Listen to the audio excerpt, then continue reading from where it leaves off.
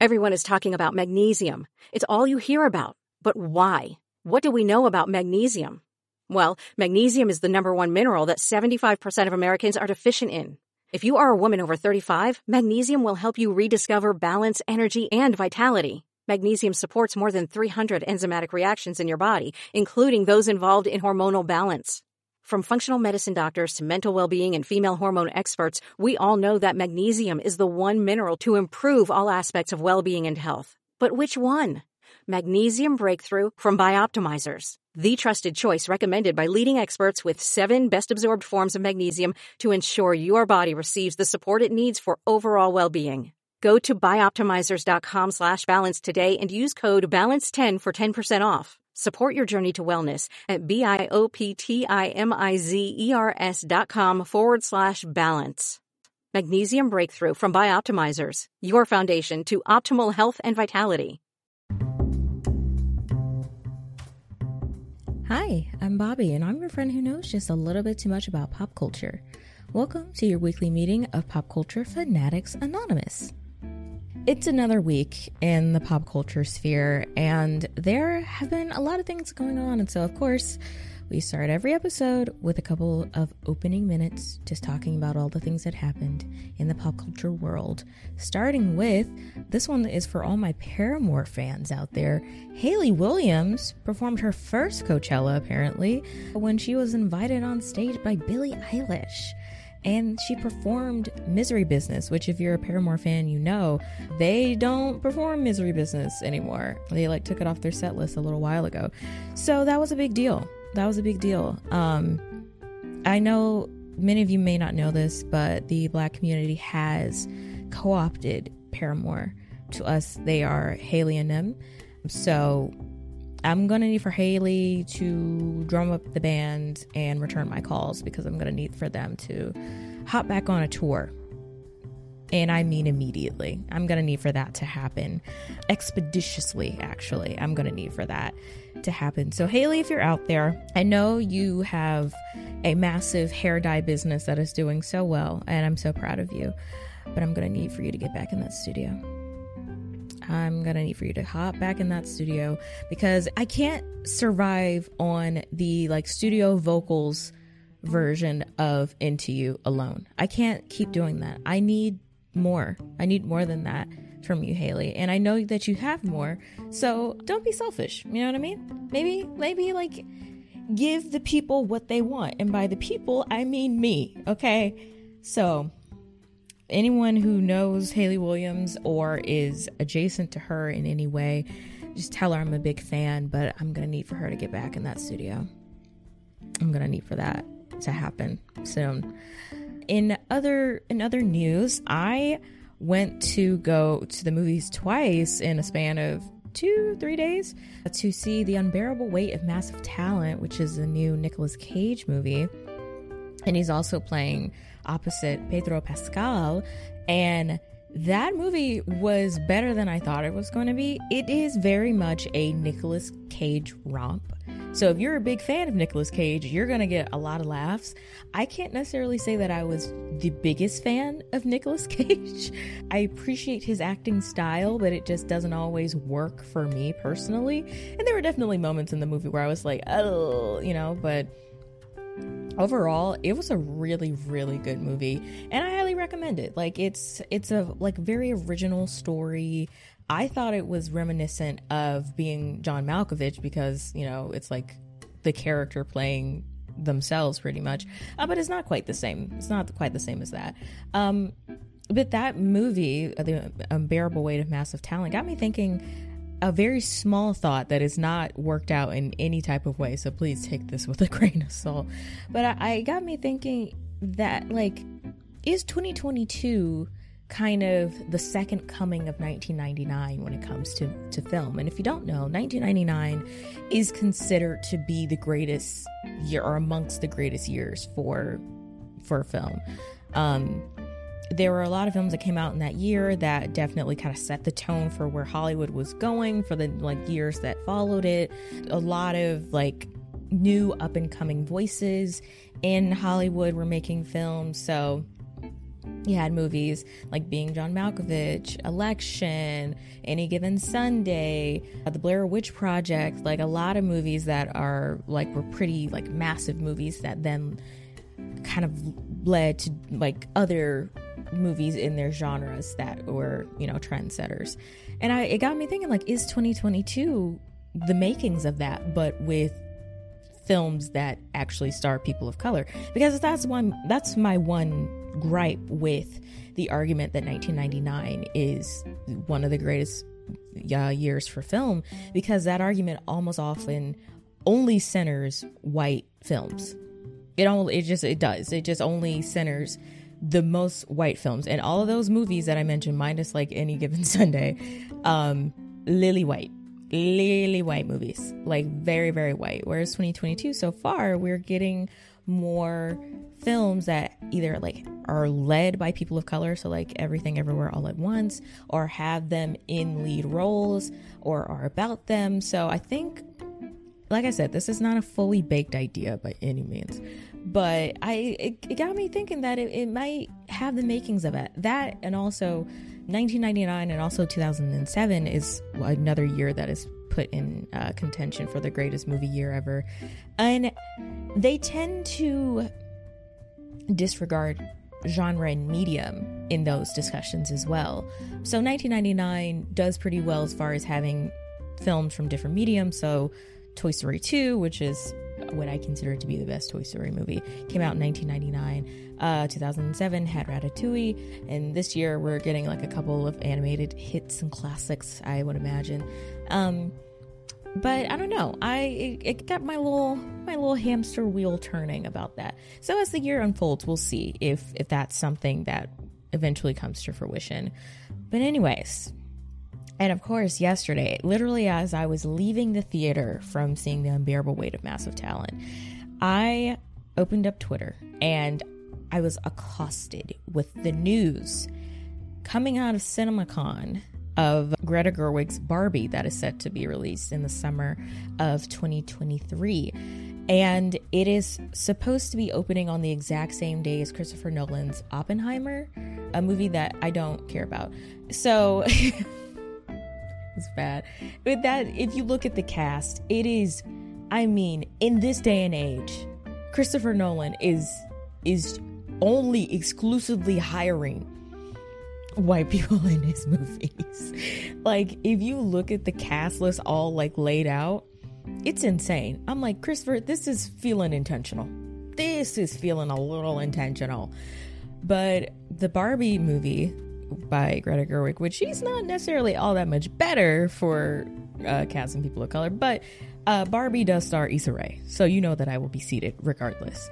But I think it was a movie that we just didn't, and we still don't quite know what to make of it, because it's starring Margot Robbie and also Ryan Gosling, and like I said, Issa Rae, but then also it's going to have Michael Cera.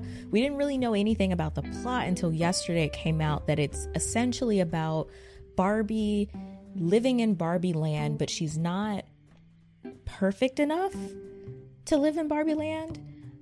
Or I guess like there is a doll who lives in Barbie land who is not perfect enough to be there. So she's sent, like she's exiled to the real world. And if you are a child of the early 2000s, you may be hearing that premise and you're like, that's a little reminiscent. That's a little familiar to me. And you would be correct, because I had that same feeling. And I was like, okay, so this movie is just life size. This is just life size. That movie starring Lindsay Lohan and Tyra Banks, where Tyra is like a doll and then she becomes real and she has to like move about the real world and figure out like how to be a human and not a doll. Yeah, life size. So I'm like, is this movie just going to be life size? Beats me. I don't know. I'll still be seated. I will be there to watch. I'm a little bit worried because Greta Gerwig, you know, God bless her, I don't need a gritty Barbie movie. I'm putting that boundary. I'm drawing that line in the sand. I don't need a gritty Barbie movie. I don't think we need it as a collective. I'm going to speak for all of us if you guys don't mind. We don't need a gritty Barbie movie. I don't want it. What you guys don't know about me is that I love Barbie. That's my girl. I don't know. I want pink. I want fantasy. I want fun. And from the first visual, we only have like one still from the movie. It seems to be giving that. That seems to be what is being offered. But I'm worried that when she goes into the real world, that's when it's going to get gritty. And I'm just not having it. I'm not having it. I don't want that. I need it to be. Also, I don't need it to be a drama. I want it to be funny.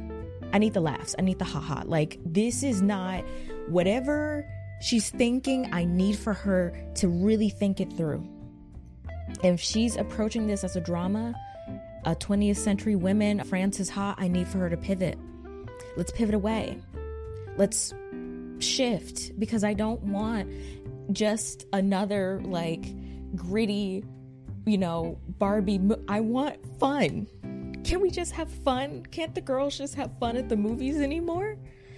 So clearly I care a lot about this about this movie, and I know that it will do well, but I have my hesitations. I am a Barbie girl living in a Barbie world. I should be able to express my trepidation with where this film could possibly be going. All I have is a stacked cast and one sentence of plot.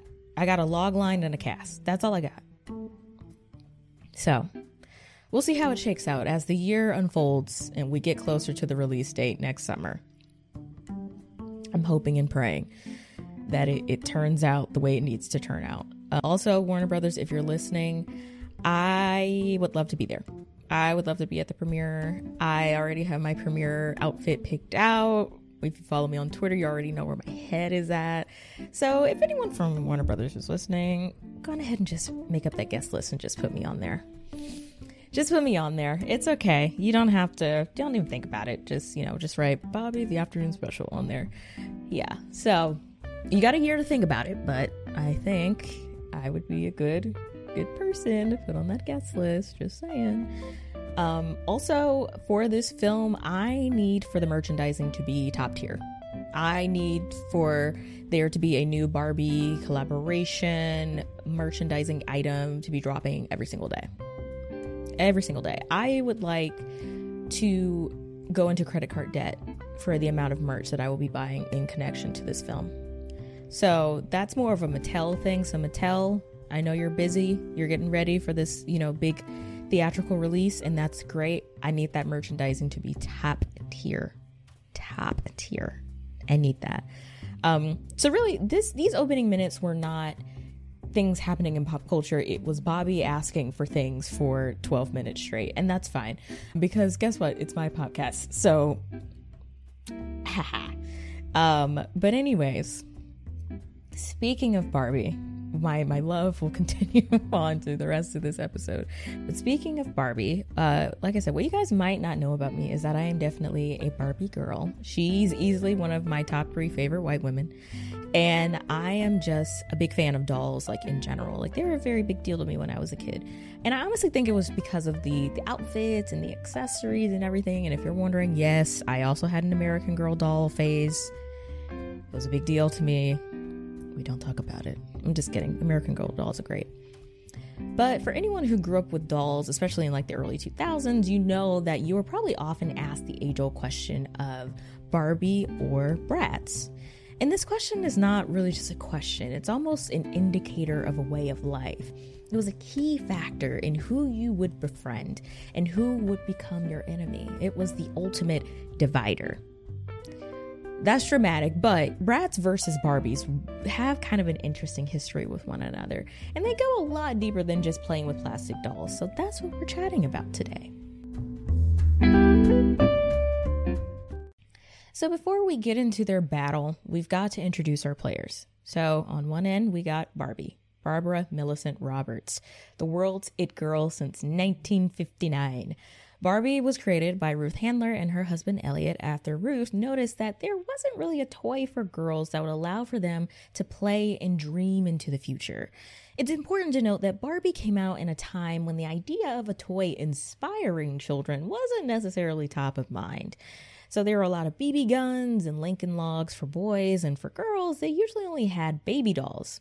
dolls that needed to be nurtured and cared for. So the only play that was happening with young girls was just practicing being a mom, which is not necessarily a bad thing inherently, but play is about imagination, and play is not very effective when that imagination is inhibited to a kind of small box. It didn't take long for Barbie to take the world by storm and become a mainstay for kids everywhere who enjoyed playing with dolls. Barbie was everywhere, and she could be anything, which also could technically be seen as a bad thing because I love her, but Barbie could not keep a job. She has like 200 jobs. Her resume is a book. Barbie has a long-term boyfriend named Ken and a lot of friends and a sister named Skipper. She's a fashion icon and muse. Barbie is American pop culture, just like Mickey Mouse or Coca-Cola. She was perfect, and over the years, we'd soon resent her for that, and in certain cases, rightfully so. And then there was her opponent, the Bratz. Released in 2001, Bratz truly were the epitome of the cool girls in school when it came to toys. They were the girls with a passion for fashion, and they always felt very current. If you weren't a person who played with Bratz in the early 2000s, you might not understand the vice grip these dolls had on those who did, especially if you are a person of color. Now, this is no knock to Barbie, but Chloe, Yasmin, Jade, and Sasha felt like the girl that I wanted to be. And that was by design because Bratz were meant to be on the cutting edge of pop culture, but they often would find themselves being trendsetters in their own right. And on kind of a deeper note, this felt like a doll line that had diversity that was top of mind from its conception, rather than a variation of the main product like with Barbie. It felt good that I could go into a store and find a doll that was my complexion, and she was her own person/doll. And Bratz never intended to pat themselves on the back for having racially diverse dolls. They just represented them in the same way as Barbies were represented, as the default. So we've got our players. Now let's get into the doll war. In the late 1990s, Carter Bryant was working at Mattel, designing clothes for Barbie when inspiration struck. The style of the late 90s was nothing like the ultra put-together Barbie. It was grungier, willing to work with different silhouettes, baggy, and it was all about personal self-expression. This inspired Bryant to create the dolls who embodied that, and you could say his dolls had a passion for fashion. Bryant approached CEO of Microgames of America Entertainment, Isaac Larian, with his Bratz, and initially Larian thought the dolls looked ugly. But it was Larian's daughter, Jasmine, who convinced him, and he invested in Bratz. Now, as I previously mentioned, Bratz were a much more culturally inclusive set of dolls, as opposed to Barbie. And it wasn't just the race of the dolls, but Bratz always felt in tune with culture, especially Black culture. From their physical features to the way that the dolls dressed, Bratz always felt like they had their finger on the pulse of what was trendy.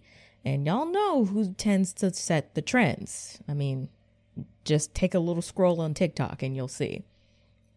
Bratz went on to be a massive success and opened up the toy market for children of all races. And the franchise grossed $2 billion in the first 5 years of it being on the market. And by 2006, they had accounted for 40% of all doll sales. Now, it is very crucial to note that Bratz wasn't the first opposing doll line to try and compete with Barbie.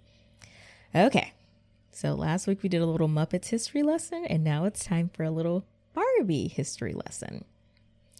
In the mid-80s, Jem and the Holograms was a popular animated TV show. The show was about Jerrica Benton, who was a businesswoman by day, and the rock star Jem by night, and she was truly, truly outrageous. Jem and the Holograms was created by Hasbro, and allegedly when Mattel, the creator of Barbie, remember, got word that Hasbro was planning on rolling out dolls for the super popular Jem, Mattel rushed a Rockstar Barbie to market. Now, usually dolls take about 16 months to make it to market, and Mattel rushed Rockstar Barbie in about 4 months. Barbie and the Rockers doll line beat Jem and the Holograms to the toy shelves. Mattel claims that Barbie and the Rockers was long in the works before they had heard about Jem and the Holograms, but if you look at them, they look pretty similar to what the Jem and the Holograms dolls ended up looking like. Jem and the holograms were a band that was connected to Jem. It was like a multiracial band. So there was like a black girl, I think there was an Asian girl, there was like a Latino dude. And Barbie and the Rockers, it was a similar thing. Like bright colors, metallic fabrics, multiracial band. Both of them had some similarities that you really couldn't deny. But this was all allegedly, of course. The Jem and the Holograms dolls went on to sell just fine, but who has had longer staying power in pop culture between Jem and Barbie? That answers your question right there.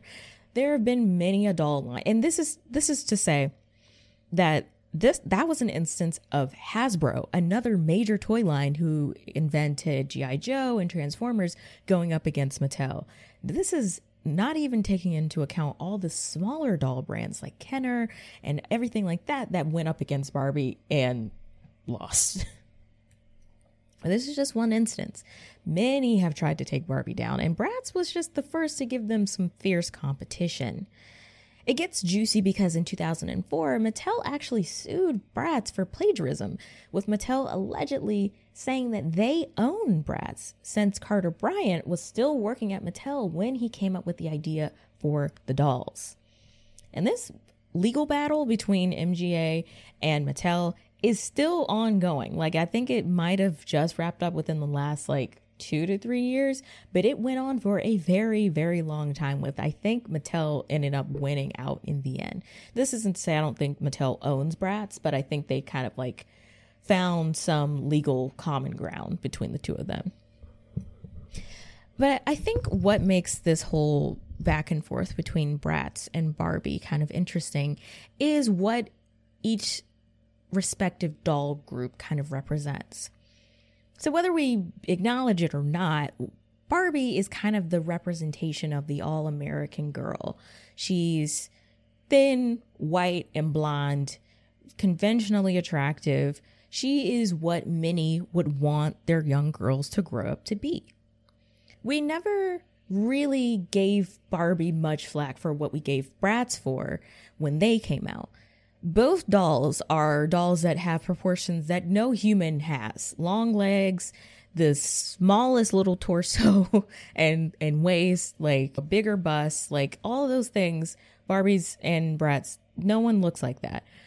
But when Bratz came on the market, which were dolls with fuller lips, they wore makeup, they had the long legs, the skinny waist, the bigger bust in proportion to the rest of their body, and also their bulbous shoes, we really gave them a lot of flack for that. And I think the idea that Bratz was a group of multicultural dolls kind of made us confront why were those things bad in Bratz but good in Barbie. And that's kind of the back and forth between the two doll groups, right? Barbie, wholesome all-American white girl. Bratz, they're too grown. They were dolls that were too grown for kids, which, like I said, both dolls very similar in their kind of their makeup. They look pretty not obviously, they're both stylized in different ways, but what they represent is pretty much the same. The ideal of a thin, tall doll was still being marketed to kids, but one group was acceptable, Barbie, and the other was seen as not very acceptable, Bratz. And you could come to the conclusion of why one was acceptable over the other. I don't feel like I have to point that one out.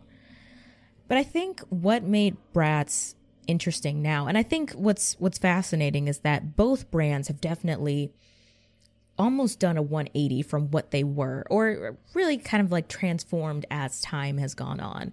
I don't know what kids are playing with nowadays, because I don't have a child and my younger brother is 16. So clearly I'm not in the know of what the children are playing with. But I don't imagine that dolls are all that popular anymore. Not as popular as they were when I was a kid and when my mom was a kid and everything. That's just what I'm prefacing here. But I've been watching Barbie and Bratz kind of transform as time has gone on. And Barbie has definitely kind of pivoted to the like all girls approach. And what I mean by that, it's not like all girls are great. Like, no, Barbie for a long time kind of just focused in on just the one Barbie, like in her world and how she dressed and how she acted. But now Barbie has thus expanded to be inclusive of size, of race, of height, like of a lot of different things. And Barbie definitely has taken the approach of celebrating everyone who has enjoyed Barbie. So they kind of make a big deal about, you know, like celebrity Barbies have always been a thing, but now, you know, when there's a woman of note or like who does something that's super amazing and incredible, like Mattel will come out with a Barbie that looks like her. It's actually like really, really neat. Also, digitally speaking, Barbie is like has a really good digital footprint, I would say, that is almost like I said, a 180 from what the doll was in maybe like the 70s, 80s, and 90s, which was she was just a pretty face built for consumerism. Whereas now, like Barbie has a YouTube channel and she almost these like vlogs and she'll like answer questions and she answers them very like, she's very real. Like, I don't know. I'm not saying that I'm getting life lessons from Barbie on this YouTube channel, but I highly recommend you giving it a watch because it is something that was crucial and necessary for young girls who are playing with Barbies to have had in conjunction with having the doll. I think being able to see Barbie speak in a way that is not just like, you know, like let's go to the mall or whatever, but to have like to be a being that has all these thoughts and feelings and has a world that she lives in and she has like a perspective on that. It's really fascinating to see. And then on the other side with Bratz, they haven't quite taken the more wholesome approach that Barbie has taken, but Bratz has definitely grown up with their consumers.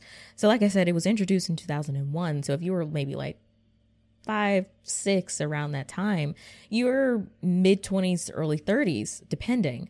And Bratz has then kind of like embodied we're going to grow up with you. Like, yes, we're Bratz, but we're going to lean into our trendsetter traits. Like if you go on the Bratz Instagram or TikTok or whatever, you see the dolls like dressed up in very like timely references. I think they posted a picture with 2 dolls dressed as Maddie from Euphoria. Like Bratz is not necessarily for like a younger demographic anymore. Like they have allowed the dolls to grow up. And it's interesting to see like 20 somethings interact with a doll page that was dolls that they played with when they were a kid, but they're interacting with things that they watch right now. It's really, really interesting to see.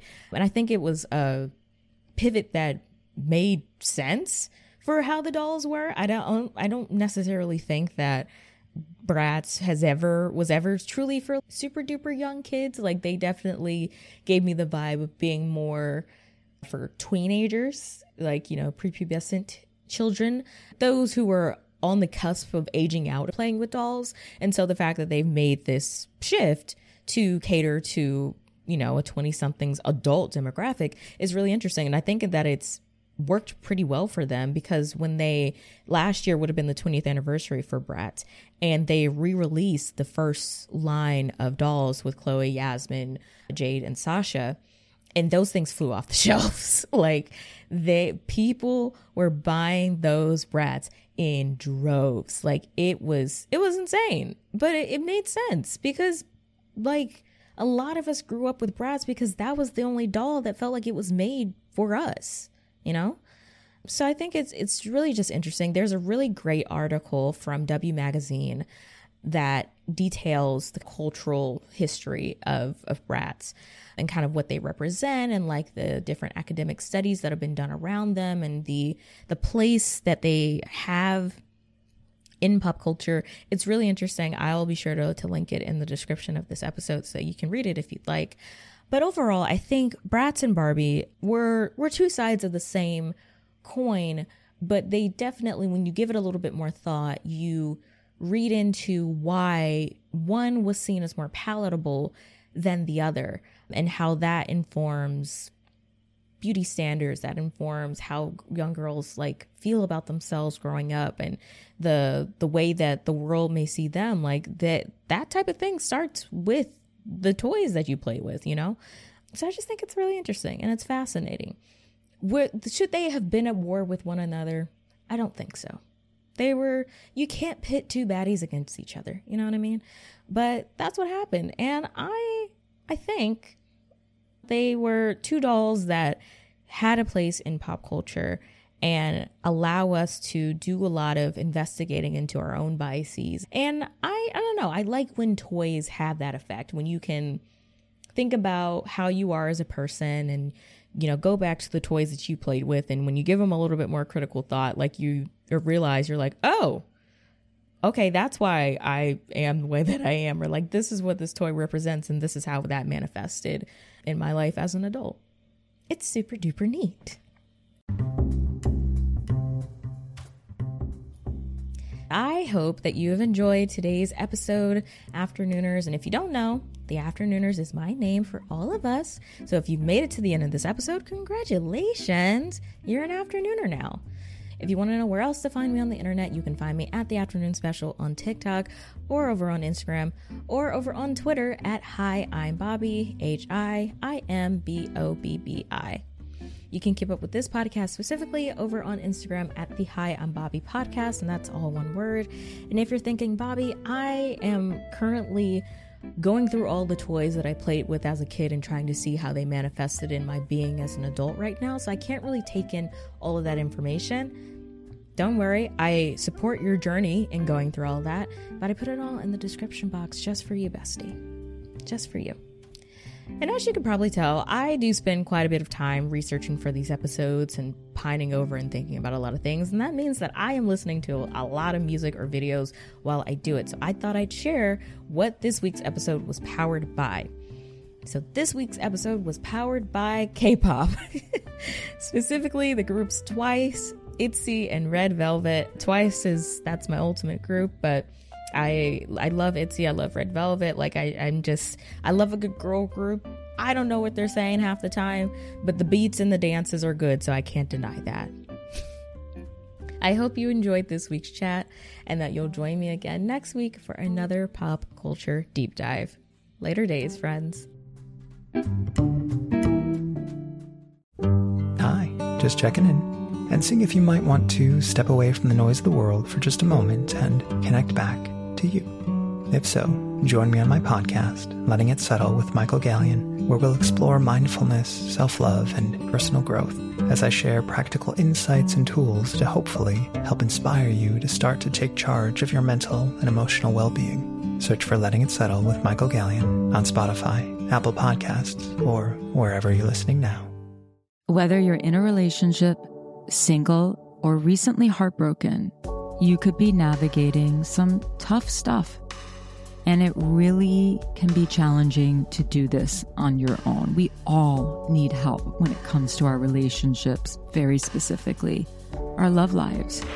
I'm Jillian, and each week on my podcast, Jillian on Love, I share skills on how to strengthen our relationships, how to build a stronger sense of self, and how to heal heartbreak and choose better partners.